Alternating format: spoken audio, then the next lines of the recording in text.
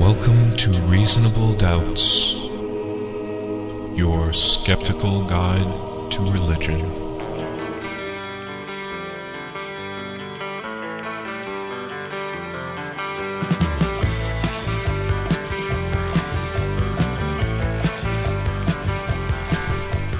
Welcome to Reasonable Doubts, the radio show and podcast for those who won't just take things on faith.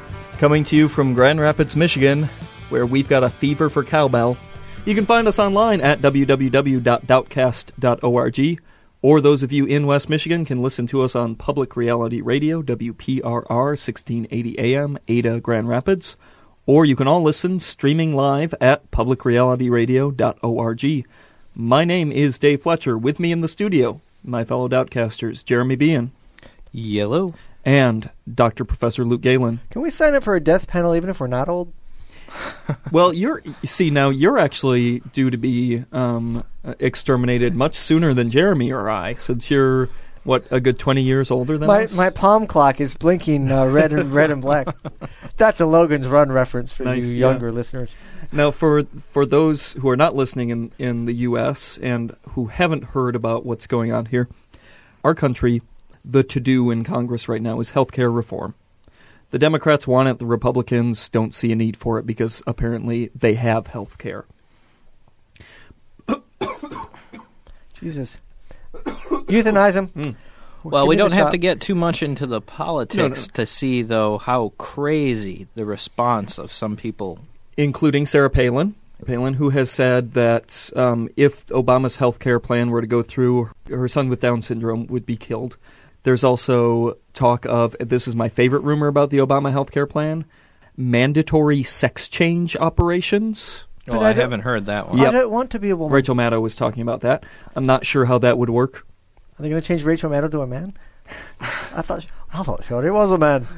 But the big one is the deathers, as they're called.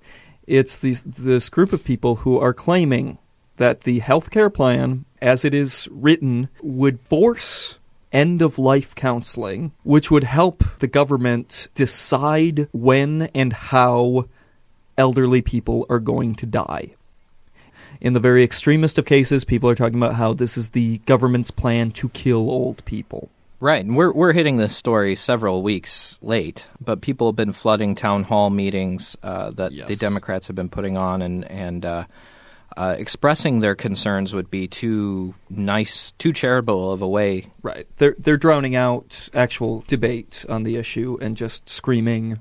Now, my favorite, right, it's reached hysterical proportions. Yeah. It's really absurd. Now, where do they get this idea that we're going to start having death panels to begin the march towards forced euthanasia? Yeah. The House version of the health care bill, it would cover consultation fees for physicians who counsel their patients about end-of-life issues. The sessions would be purely voluntary, patient's discretion. You become a senior, you want to have end-of-life counseling, find out, make funeral arrangements, make plans for, if you're in a vegetative state, do you want to be kept on life support? Do not resuscitate. Yeah, exactly. The kinds of things that I'm going to go out on a limb and say everyone should have, regardless of how old you are. We should all have living wills. Right, that whole Terry Schiavo thing could have been avoided. Exactly. So what the healthcare plan would offer is that it would pay for this end-of-life counseling. It would not make the end-of-life counseling mandatory. It's purely voluntary. And all it's saying is that they would pay for this. Writing living wills comes into this somewhere. Yeah. They suggest that everyone write living wills. Again, purely patient's discretion. Well, and it's going to help the hospitals to eliminate wasteful procedures, keeping people hooked up to respirators when they're brain dead and all sorts of things. But what Jeremy said sounds rational now, but it can be spun into conservatives' hands because as soon as you start to say the cost effectiveness, cost-benefit payoffs for vegetative people, then they can pounce on that, which they did. Right. And this is the interesting part here to me. The New Republic did an article about this whole issue. Here's the fun wrinkle. The legislation that was introduced in the Health, Education, Labor, and Pensions Committee, HELP, the legislation there did propose mandatory end-of-life counseling.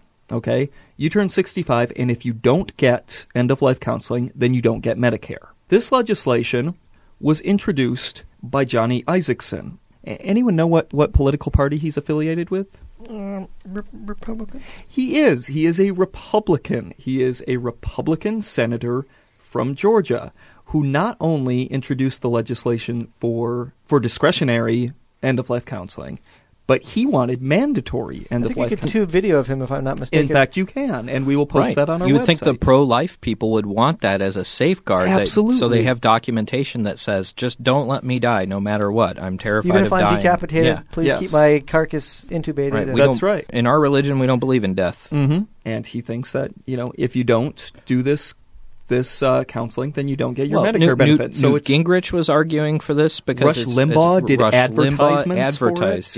Yep, for a service that would help you do these living wills because they thought it was that important. It is that important. Now, should the government mandate it? I don't know, but that's not the proposed bill. Coming out of the HELP committee, actually by the time it even came out of that committee, it was down to patient's choice, which passed unanimously through that committee, which means all of the Republicans on that committee voted for this provision that advocates end-of-life counseling. So in other words, this isn't a principled disagreement, but they're trying to fuel hysteria within their people. Now, how does this relate to the contents of our show, Reasonable Doubts? We did an episode a while back on bioethics where we talked about euthanasia. Ron Lindsay was the one that we interviewed for that episode. We talked about how religious ideas can oftentimes derail very important topics in bioethics. Mm-hmm. Euthanasia and abortion are very strong cases of that. Stem cell research.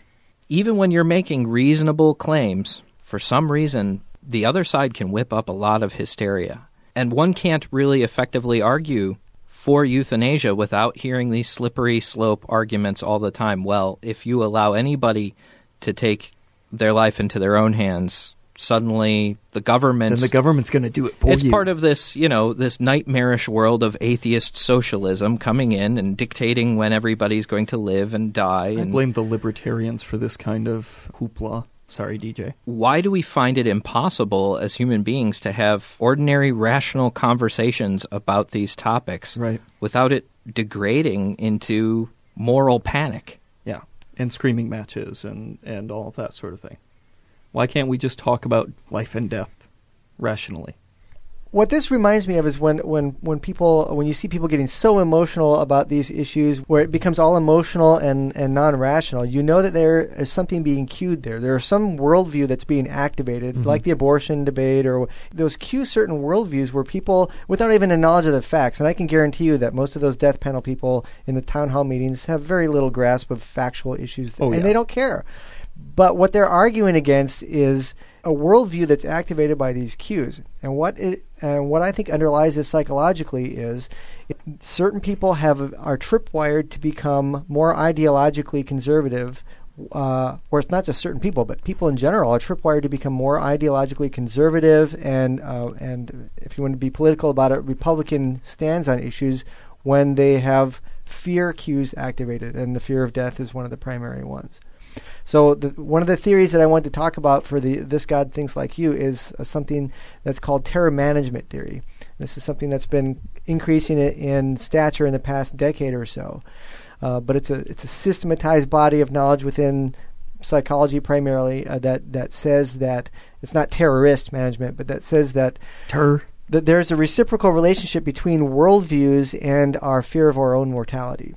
Right, and this bears on more than just politics. This has very important things to say about religion and why people gravitate towards religion and what kind of religion they will practice. Because what's more of a worldview than a religious worldview? That's kind of an archetype of a worldview. But yeah, this is based on the writings of a guy named Ernst Becker, who wrote a book called The Denial of Death a couple decades ago. And he was more psychoanalytically based. But the thing that makes this stand out is that there's tons and tons of experimental evidence supporting terror management theory. And it goes like this. Everybody denies their own death and has a fear of mortality. And this is a primal, even unconscious... You mean everybody else? I'm not going to die. Classic example. And that this can even go on an unconscious level. But what happens is that we keep that in check and maintain self-esteem to get through the day by having worldviews that support our existence. So, we deny immortality, not sometimes literally by saying we're going to live forever as in religion, but sometimes figuratively. Your worldview might say, if you're not religious, that your career will live on your children, that there are certain things like your nationality, your patriotism, my name values. will live on some way. For a liberal, it might be, the ACLU or something like that supports a general worldview that makes us think, it's not so bad, death won't snuff out my life because these values live on. Yes, the things I stood for, the things I did in life will echo for eternity. The institutions I contributed to. Without that, we take a hit in our self-esteem and we panic because we think all the stuff you do, all your strivings for immortality, it's just nothing. You're going to rot in the ground. So what this predicts is that there's a two-way street here. One is that any threat to your worldview.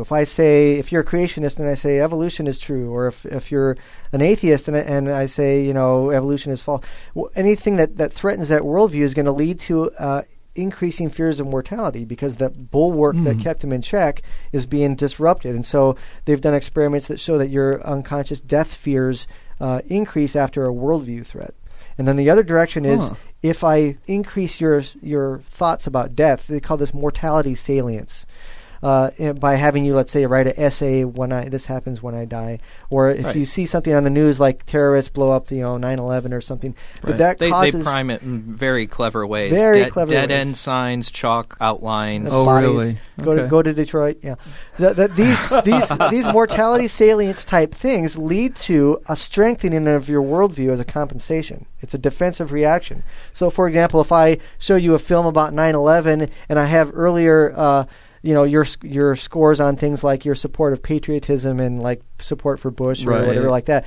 After that mortality salience intervention, you become stronger in your worldview. Which I think we saw very clearly as our country and our world reacted to 9/11. Yeah, unfortunately, that was kind of a real world test of TMT.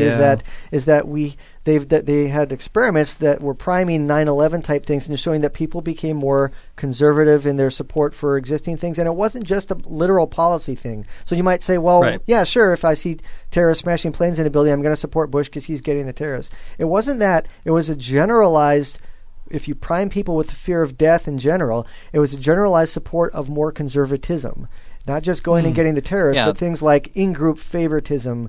I found that really interesting because I remember, I think maybe somewhere around the Kerry-Bush election, I remember some of this data coming out about how after 9/11, even liberal people tended towards more conservatism. Yeah. But they linked fear of death to the willingness to follow some strong leader type. Mm-hmm.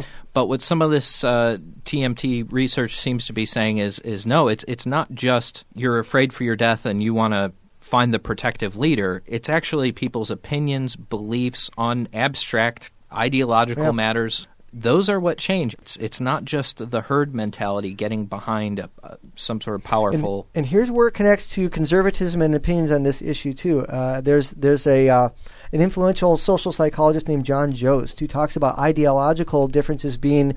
there's a period of time where people thought that ideology was not real, that your liberalism or conservatism was just based on this or that issue. Sure. And there's famous works in sociology, I think it's Theodore Adorno wrote a book on authoritarianism that were poo-pooed for a while because they thought, an authoritarian it's not like a personality trait. Well, actually, there are... Turns out it is. Turns out conservatism and liberalism are essential type elements of your personality that color a variety of issues, not just one particular view on, let's say, immigration. But what Jost's theories show is that one of the primary predictors of conservatism and a view on a broad variety of conservative issues is fear, particularly fear of death.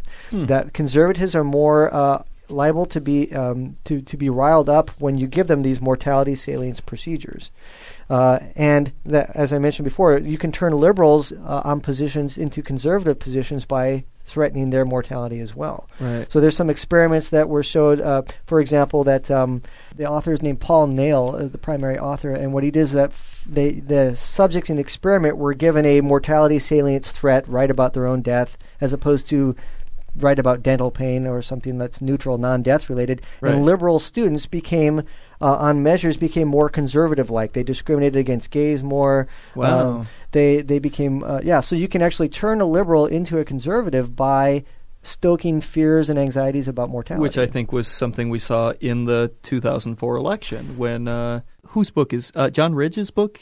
Tom Ridge's book. The Homeland Security guy? Yeah, is coming out where he said... Every time they raised the threat level, Bush's approval ratings increased. Well, and they noticed they that bumped the threat level right after the Democratic National Convention because Kerry had a big boost. So they raised the threat level, and he went right back down. No, I'm not saying that this was some sort of conscious knowledge of social science, but I think that people like Karl Rove and the policymakers know that when you freak people out about their safety and their kind of existential security, people support conservative policies. Not just go and get the terrorists, but things like even immigration or tax cuts or things like that. On a broad variety of issues, threats and fear lead people to shift more conservative.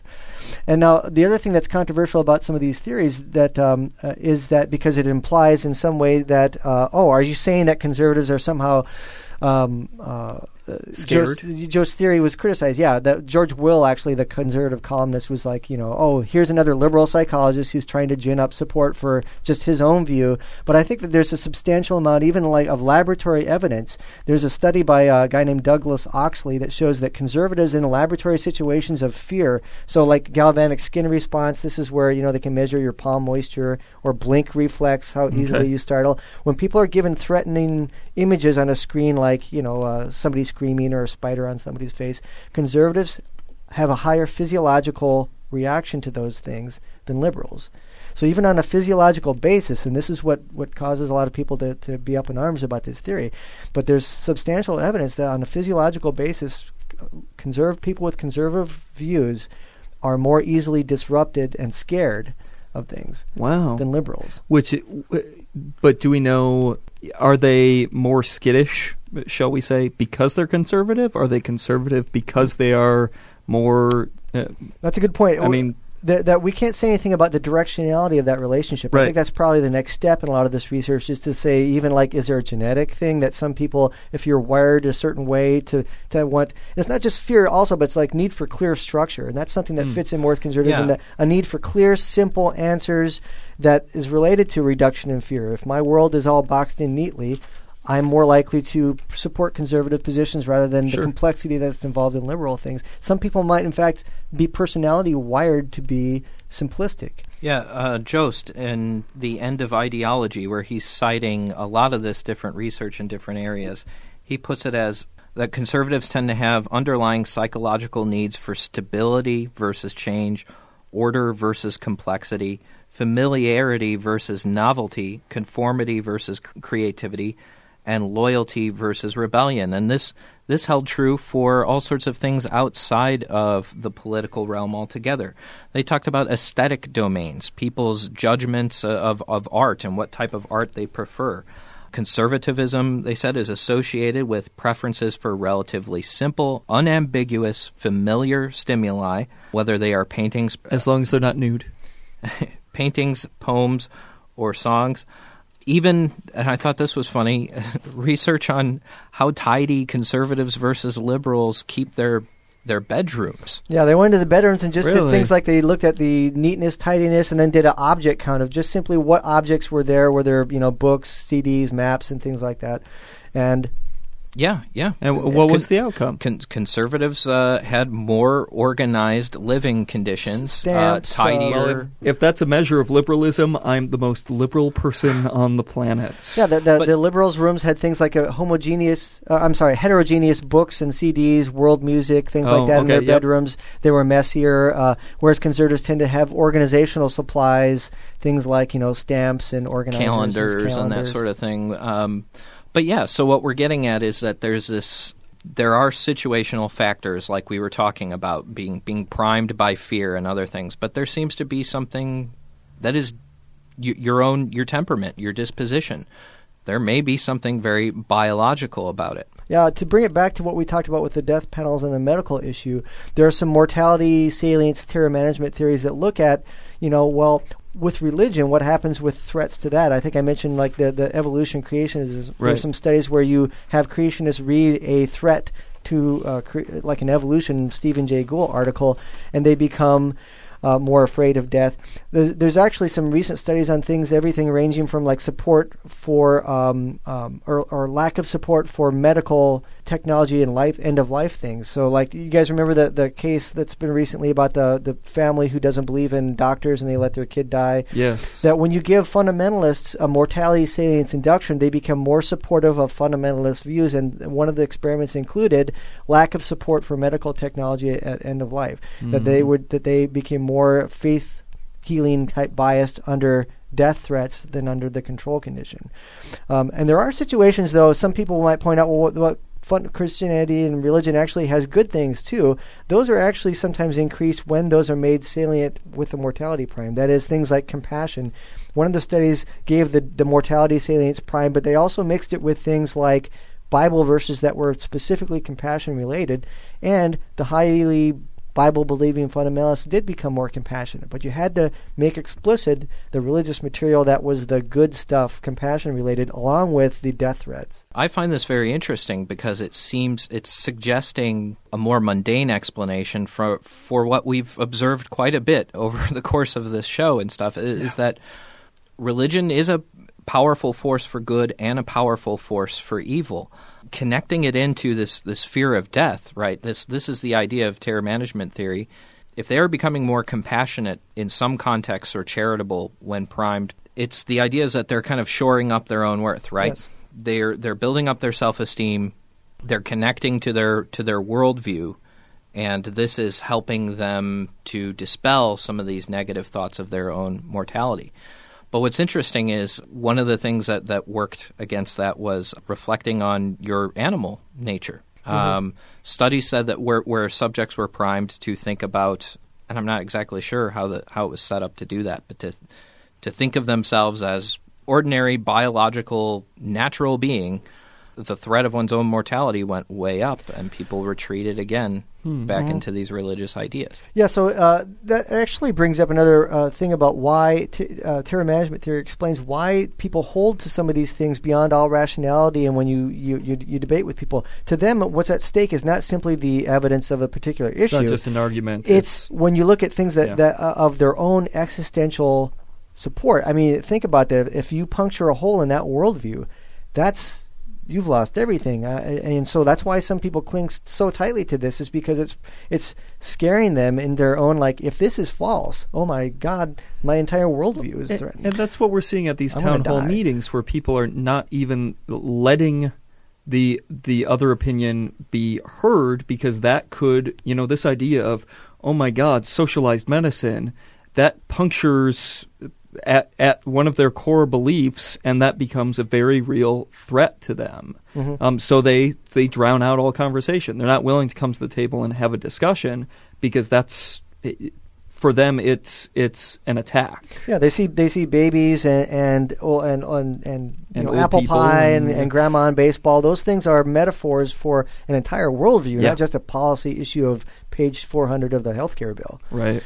So just as it can provoke very good behavior, at the very same time, the same force can provoke very bad behavior. And this includes, some of these studies looked at reactions to people in the outgroup. So, for example, priming Christians with, thoughts of their own mortality. Suddenly their attitudes towards other Christians became more favorable, mm-hmm. and their viewpoint towards anyone who did not hold their worldview became more hostile. Yeah, so they had them evaluate a Christian and a Jewish subject for personality traits, and the mortality salience primed Christians thought the other Christian was nicer after the mortality salience relative to the control condition. They thought the Jew in the experiment was not as nice. So it caused them to circle the wagons to favor their own in-group under conditions of mortality salience.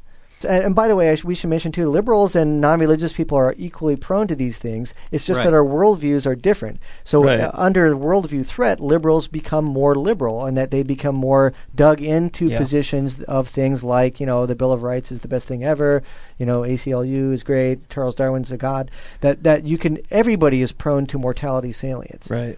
at best, what we can hope for in this theory is to promote a more awareness that somebody, hey, when you feel these threats, what you're reacting to is an emotional reaction based upon some of your very primal needs to have immortality.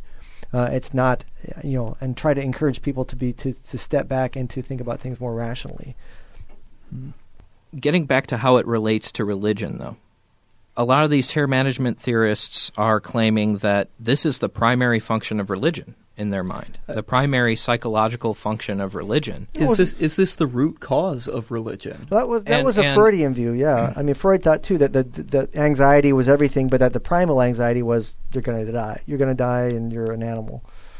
And so this is what religion does, is it gives us a view of the afterlife to give us means of transcending death, to give us that hope. Mm-hmm. Whereas, us secularists, we may still look to those other symbolic means of immortality, participating in your community, creative efforts, investing in one's family and romantic relationships. We try to do the same thing. But they, from their worldview, have that tangible, literal immortality that they are looking for, and that these worldviews provide that. Yeah, I think that's the dangerous thing, is not having, as we said, everybody has worldviews. Mm-hmm. And the symbolic ones, though, I think are less reactive to threat because they're more malleable. If you want to think of the worldviews as a kind of a flexible, like a container to keep those mortality fears in check, the more rigid it is, the more apt it is to be defended harshly, because it's either or. So it's very. So I guess in some sense it's better. We always criticize religion, some forms of liberal religion, for being so symbolic that they're unfalsifiable. But I think in some ways that's actually an advantage.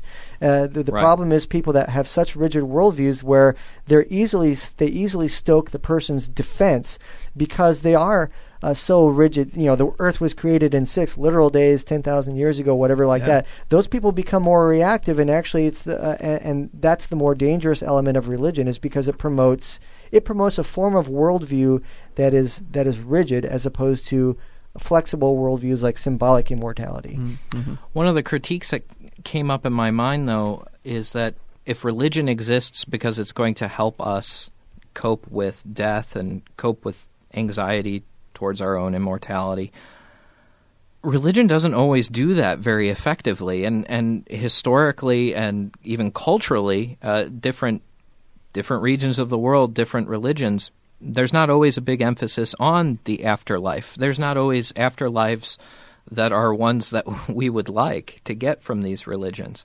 Take the Homeric Greek afterlife, for example, where you go to Hades and you're a shade and you float around and are miserable but not necessarily suffering.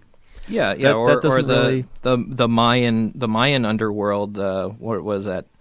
Xibalba is this terrifying, horrible place, and everybody, even the elites, even the elites in the society, were expected to go to this underworld.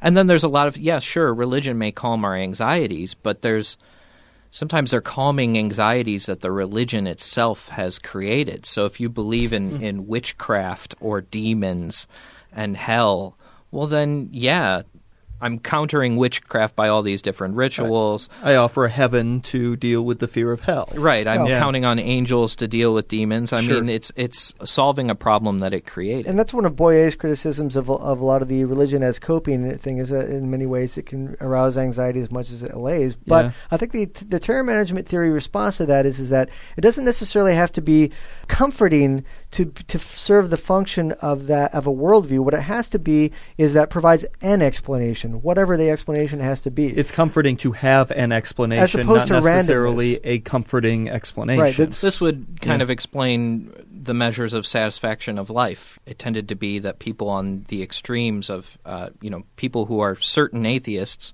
and people who have certainty in their religious beliefs, they both reported better life satisfaction. than those who are undecided. It's all about certainty. It's the certainty. Anything's better than randomness. So the term management theory would probably say that what's truly terrifying is not the possibility that I could go to hell, because very few people believe they're going to go to hell, or even that it's kind of like a dark bus stop. You're going to go to hell. Yeah, but the terrifying thing would be that there's no meaning whatsoever, and it's just random. You die, and there's nothing. Your life is extinguished. Everyone's going to forget about you. That is worse than thinking that maybe some people might go to hell. That's why we have such a hard time making our case made a lot of the time, is because we have to deal with that reality. Well, it's what people say usually after you say you're an atheist, is they say, well, what meaning would there be to life? Exactly. And that's terrifying to people. Yeah, it's above and beyond just say, well, you're going to get poked with hot sticks in a fire forever. But what they think is that there's no system then of appropriate rewards and punishments at all for anybody. There's no justice. Even if it's a God who is kind of like, a particularly nasty God and has a lot of rules, at least they're rules. At least they know. Yeah. Yep. Wow. Whereas you liberals don't have any rules. That's right. Everything's good. It would probably be a mistake then to say that religion then evolved or was adaptive, or the reason why it exists is to provide us comfort from the fear of death. It might explain kind of the evolution of different religious beliefs, because if you had views of the afterlife competing with one another, one that was very grim and didn't give any sort of satisfaction, and one that was a more positive notion that could alleviate anxiety or something like that, perhaps there would be a competitive edge.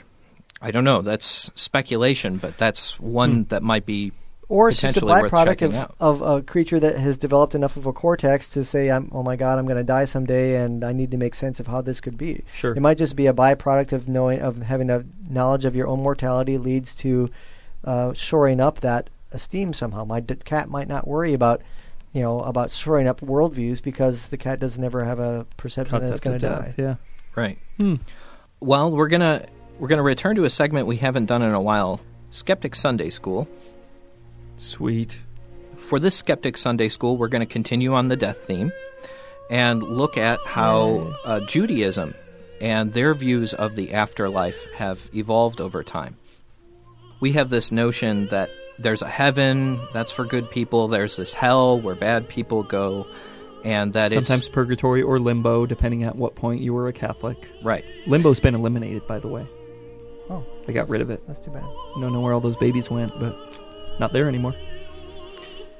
Your moral conduct usually here in this life is what's going to determine where you end up, your position in the afterlife. And a lot of us just take this as, common sense. This is the Judeo-Christian view of the afterlife. Well, it's really not. If you look really early in Judaism, you're going to see that the Hebrew Bible, especially in the Torah, doesn't really concern itself much with an afterlife at all. No. People were much more focused on, the context of this life, the survival of the group. Remember, the first covenant between Abraham and God is a promise for descendants and a promise for land. It doesn't say anything about eternal life. Abraham is worried because he's not going to have any descendants to give to the world. And so your immortality was what we would say, those symbolic routes of immortality. Mm-hmm. And same with God's covenant. Why do you obey? Is it because you don't want to go to hell, because you want to go to heaven? No, the punishments and the blessings that would come from either not following the covenant or following them, those are like blessings. The ground opening up and swallowing you is a good punishment. These are blessings and curses in this life. Right. Your crops being attacked by others, the success of your kingdom. Your offspring as possessions, Do you have offspring? Will they take care of things?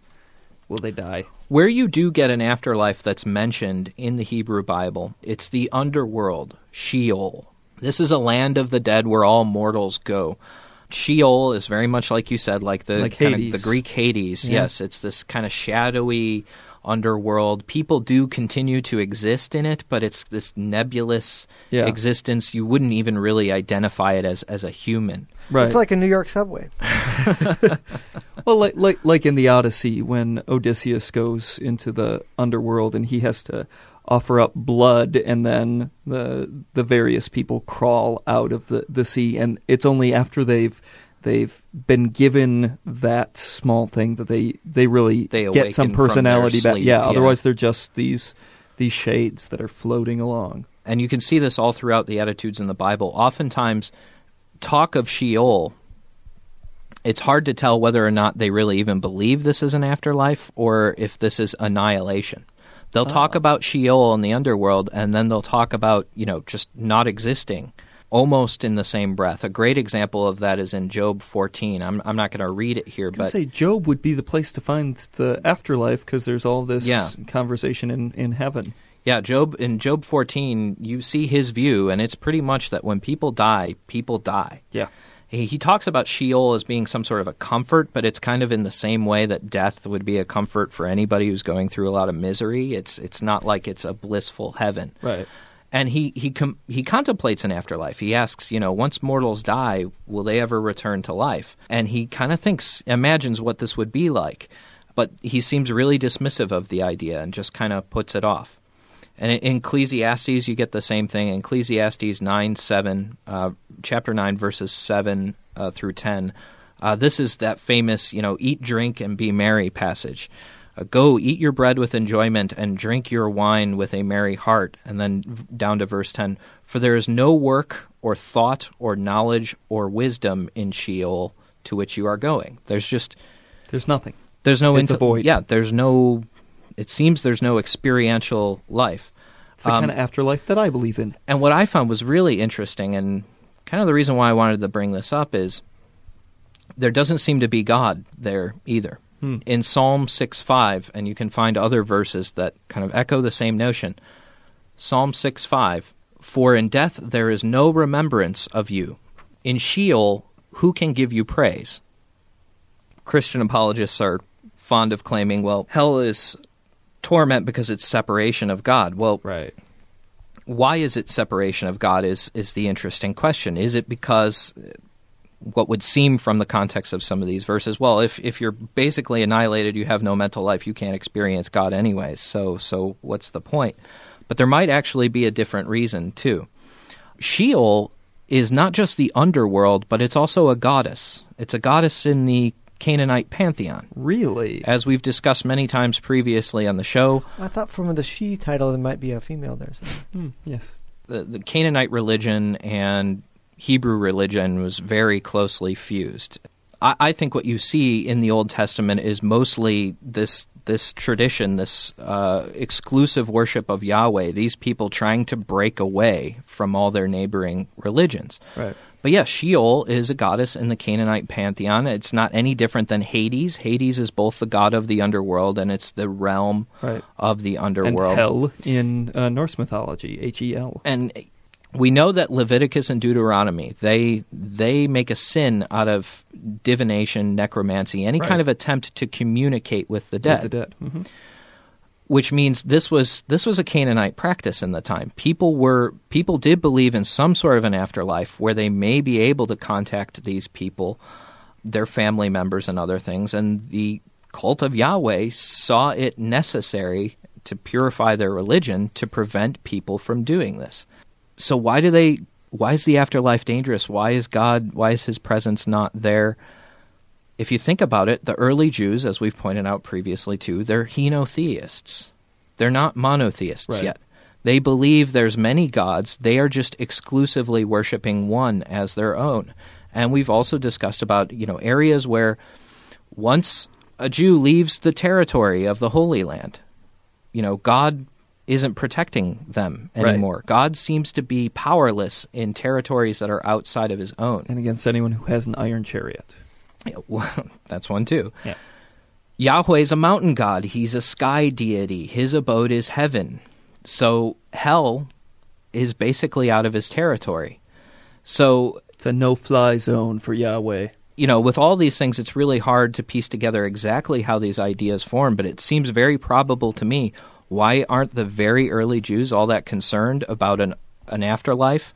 Why is Sheol this bleak place? Because it's out of their God's control. Mm-hmm. It's not his realm, and that's not what they're concerning themselves with. Now, you do get this changing, and what's interesting is it seems to happen in step. Tim Callahan has pointed this out, and I think makes a pretty persuasive case for it. It's as the Jews become more monotheistic, that there's a series of beliefs that has to follow. As they start worshiping God more exclusively and thinking he's the God of all and not just over their territory, suddenly the problem of evil becomes more difficult for them. So God isn't as capricious anymore. Yahweh starts becoming more moral, and you need somebody as a source for sin. You start getting Satan. Well, some of the same things happen with their view of the afterlife, too. As they continue towards a more monotheistic belief, you get popping up, first it comes up in kind of Jewish folklore, this idea of Abraham's bosom. Strange name. But if you think about it, you hold a child to your chest, in comforting, that there's some sort of area in Sheol that is the area of the righteous dead. You get this in the Apocrypha, too. You also, interestingly enough, this also happens with the Greek view of the afterlife as it develops over time. You start to get these different areas in Hades, some reserved for better people, business class versus coach. Exactly. Yeah, the Book of Enoch it's an apocryphal book, but it starts articulating that there might be different regions, different compartments for different people. And the early church fathers actually looked at this idea that the Abraham's bosom, which Jesus talked about in his parable with Lazarus and the rich man who goes down. Right. So early Christians most likely believed this. The early church fathers start talking about this as, this is where the idea of limbo comes from. They're trying to understand the Jewish concept of Sheol and their kind of in their worldview, and they think, well, okay, this is where righteous Jews hung out until the time of Jesus' resurrection, so they could be saved and go to heaven. How low can you go? Limbo. It's a stick with a... It's a hell limbo. Yeah. And then, of course, there's a whole bunch of other stuff with Jewish views towards the resurrection of the dead, sometimes bodily, which we won't go into. But kind of the end conclusion then is like many other primal religions, Judaism did not start off with a very appealing afterlife, but it developed the need to. As their views of God became more abstract, as the world had to become a righteous place that didn't have suffering, as there was a need for more justice, this is how this view of hell for the bad, heaven for the good, and the afterlife started developing. I guess just as a final note, I was thinking maybe we should wax eloquent, what is the humanist view of death? And I was trying to think, if we talk about how do we relate to our own mortality and everything else, and it just seemed to me like, there really wasn't enough to talk about because once you're dead, you're dead. You're dead. The focus of humanism is on this life. Well, I found an interesting fact in reading about this. Bart Ehrman brought this to my attention in one of his books. There was many people in the ancient Greco-Roman world simply didn't have any need for an afterlife. They didn't believe it. And you can tell this, one line of evidence is by reading their tombstone inscriptions. One of the very prevalent tombstone inscriptions was an acronym, kind of like we would have rest in peace, R.I.P., on these tombstones. But their phrase was, I was not, I am not, I care not, inscribed on a lot of these tombstones, which I thought was kind of cool. That basic recognition, there's really no need to fear death. You've not existed previously. Right. And when you cease to exist again, you're not going to have pain. You're not going to be bothered by it. Yeah.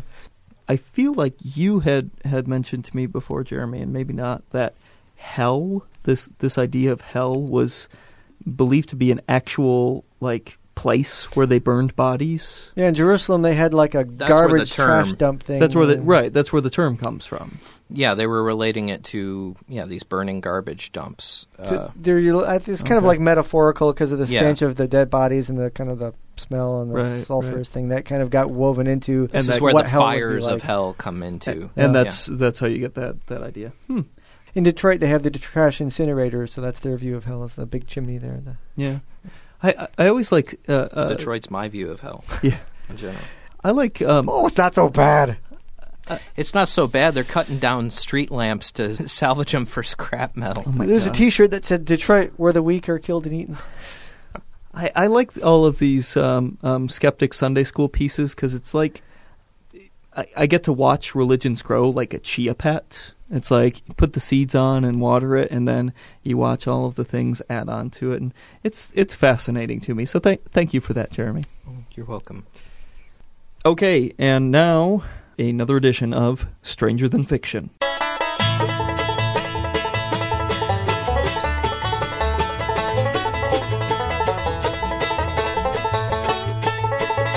The God Tornado Storm. This story comes to us from Minnesota's Public Radio. Here's what happened. In Minneapolis, a Lutheran church had part of its steeple knocked off by a tornado. An unexpected tornado, which, as most people will tell you, most tornadoes are unexpected. We got one that's going to show up about 4 o'clock. Yeah. We expect it any minute now. So, a Baptist preacher in Minneapolis believes that this freak tornado that struck the Evangelical Lutheran Church was the result of the Lutherans taking up the issues of gays at the pulpit. He says, John Piper, Baptist preacher in Minneapolis, says, the tornado in Minneapolis was a gentle but firm warning to the ELCA and all of us. Turn from the approval of sin. Turn from the promotion of behaviors that lead to destruction. Reaffirm the great Lutheran heritage of allegiance to the truth and authority of Scripture. Turn back from distorting the grace of God into sensuality. Rejoice in the pardon of the cross of Christ and its power to transform left and right-wing sinners. You're making me a little nervous, and you're becoming a little more Irish. What's the deal? He sounded more like Minneapolis. I don't do a. I guess I could do my. Can't you read it like Garrison Keillor? He also said. And he could skip the long, protracted fire and brimstone stuff. Why don't they just put that on our marquee? You know how they have they put their little phrases out on the board out in front of the church. Yeah. They could just have, go to our church. God didn't hit us with a tornado. No, lightning free. The Baptist Church, lightning free since 1920. They give a day count. Now, Piper here offers as proof of his argument here, on a day when no severe weather was predicted or expected, a tornado forms, baffling the weather experts. Most saying they've never seen anything like it. A tornado that warm front of air reaching a cool front of air starting a tornado. Whatever. I'm going to have to be skeptical of the skeptics. Clearly God wanted to fight against the Lutherans. Yeah. And the tornado, it should be noted, did very little damage. There's a picture here, and as you can see, like, the cross got knocked off the top of the steeple. I mean, there's almost no damage. But still, that is a reminder to those Lutherans out there. I always wanted to do a study that by denomination, seeing that the churches that have all collapsed, burnt, or get hit by lightning, and see if there's like a pattern by denomination, that we could determine from God's point of view which ones he favors or not. Because I don't have the stats at hand here, but I'm willing to say that the ones in Kansas and Oklahoma and Nebraska are severely targeted by the deities in terms of weather systems. Texas Panhandle. If he really doesn't like people that live in those plains. Tornado had struck a church in, I don't know, where's a place that doesn't usually get hit by tornado, or if a hurricane had struck an Oklahoma church, that's a stronger argument. What about the United Church of Christ? They're all gay friendly with their things. Yeah. Where's their headquarters, and how come they're not being devastated by tornadoes? What would be convincing is if they touched down and it was the abortion clinic, the gay bar, and the church that all got hit. God has a joystick. He's turning a wheel right, a little to the right. Well, that was then we would have the fine tuning from. That was one of my favorite things about Hurricane Katrina, which, by the way, we're coming up on 2 years now, I think. I want to hear what the great thing about Katrina was. No, there was I think it was an old jazz man who was interviewed, and because all these people were talking, Pat Robertson, this is God's vengeance. And he said, well, if this was God's vengeance, his aim was off. He missed the red light district. Yeah, I mean, he missed, or the French Quarter. The French Quarter was up on high ground. So the French Quarter was fine. He doesn't like poor Pentecostal black people living in the Ninth Ward. Yeah, exactly. But as far as the subject of local churches attacking each other, I mean it's great because they keep their attention off of us. The more they fight against. Because usually they're just complaining about bus campaigns or billboards that we're putting up. But did you see these the church sign wars over? I was going to bring that up. We'll post it online. My newly minted wife just sent this to me too. The Catholic Church and the Presbyterian Church. So it's a Presbyterian church, and they're the ones who start this thing, right? Well, yeah, the Catholics put on their sign, "All dogs go to heaven." Okay. Then the Presbyterians shoot back with, "Only humans go to heaven. Read the Bible." Then the Catholics say, "God loves all his creatures, dogs included." So the Presbyterians shoot back with, "Dogs don't have souls. This is not open for debate." And by the way, this is actually real. This is not because there are fake church sign generators online, and that this is real. These are right across the street from one another. Yes. They're going. Motorists can see this debate developing. Did roving bands of partisans go out and try to burn down the other sign? Then the Catholics write back with, "Catholic dogs go to heaven. Presbyterian dogs can talk to their pastor." The Presbyterians write, "Converting to Catholicism does not magically grant your dog a soul." They're running out of room on the signs with the... Yeah, that's a full sign right there. This is probably my favorite. The Catholics shoot back with, "Free dog souls with conversion." And then the Presbyterians write, "Dogs are animals. There aren't any rocks in heaven either." And then the Catholics finish it with, "All rocks go to heaven." I'd have to say, I never thought I'd say this, but I'm on the Catholic side on this. The Presbyterians are being rather They had much more of a sense of humor about the Presbyterians are really stuck up about the whole thing, but "all rocks go to heaven" just... that was great. That makes my day. Did they call St. Francis a sissy? Yeah, nice. And the Presbyterians saying, "Dogs are animals," as opposed to humans, which are what? Okay, but... Well... I'm all for churches arguing with each other like this. It's good entertainment for the rest of us. And now, to wrap up, another entry into the Gospel of Doubt. My harbingers of non-theism were the standard horsemen of the personal epistemological apocalypse, consisting of failed theodicy, farcical arguments for God, and internal contradictions of divine revelation. Beyond that, these were my waypoints to unbelief. I was Catholic when I was interviewed for confirmation, but barely. If the non-Trinitarians were removed from church pews, Mass would fit in a Dairy Queen. I asked how knowledge could lead to man's fall, to which I was told it was knowledge of evil. I could not worship a God that forbade curiosity. I then talked to a friend in the clergy and asked, which version of Genesis is true? He replied, all of them, with no mental gymnastics. I could not worship a God that forbade reason.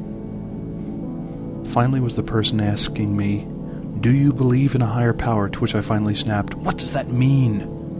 The noisy silence that followed merely made men cattle. I could not worship a God that forbade compassion. I sometimes miss the false comfort of an eternity with omnibenevolence, but in living a temporary life in a temporary universe, I think I found an alternative. Reality, and the humanity it contains.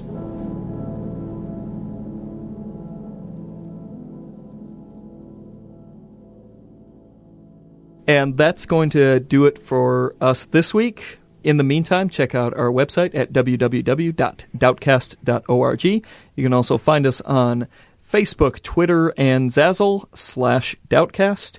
Make sure you keep sending in your comments, questions, and suggestions to doubtcast@gmail.com. And tune in next time for more of your skeptical guide to religion here on Reasonable Doubts. To catch up on past Reasonable Doubts episodes or to email your questions or comments, check out www.doubtcast.org. Reasonable Doubts is a production of WPRR Reality Radio. You can find out more about Reality Radio at publicrealityradio.org. Reasonable Doubts theme music is performed by Love Fossil and used with permission.